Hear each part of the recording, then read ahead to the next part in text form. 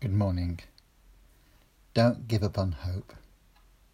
It's very difficult to plan at the moment, whether it's a holiday, or new work patterns, or even visiting family and friends. Part of our human nature is to try and make sense of what's happening to us. One writer comments that we are story-making people. We like to make sense of situations we find difficult. We need a beginning, a middle and an end. It doesn't matter that the end in the story might not be correct. We just want to make sense of messy situations.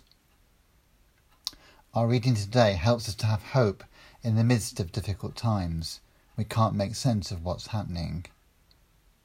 In Romans 4, Paul is demonstrating that Abraham's faith was based on what God would do for him. You recall the story. The promises of God had been made to Abraham that he would be the father of many nations. And Abraham believed the promise even before it became a reality. Even though he was well advanced in years, as was Sarah, he still believed that they would have a child.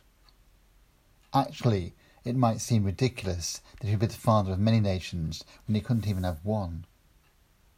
Yet as Paul says, against all hope, Abraham in hope believed. I think this is the hope we need today, the hope we need to cling on to in the midst of the pandemic. We might not be able to book holidays with 100% certainty, nor can we make plans about our work patterns, or even how our relationships will be in the future.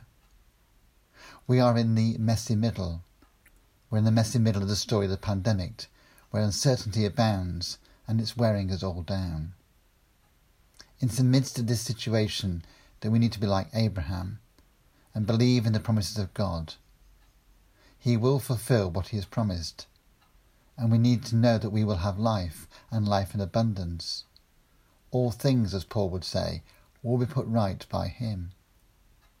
We cling on to that hope as Abraham and countless others since have done so, even when it seems hopeless. Against all hope, Abraham in hope believed.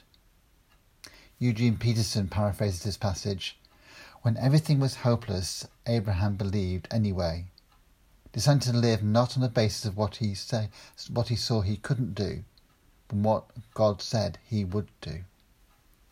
Amen.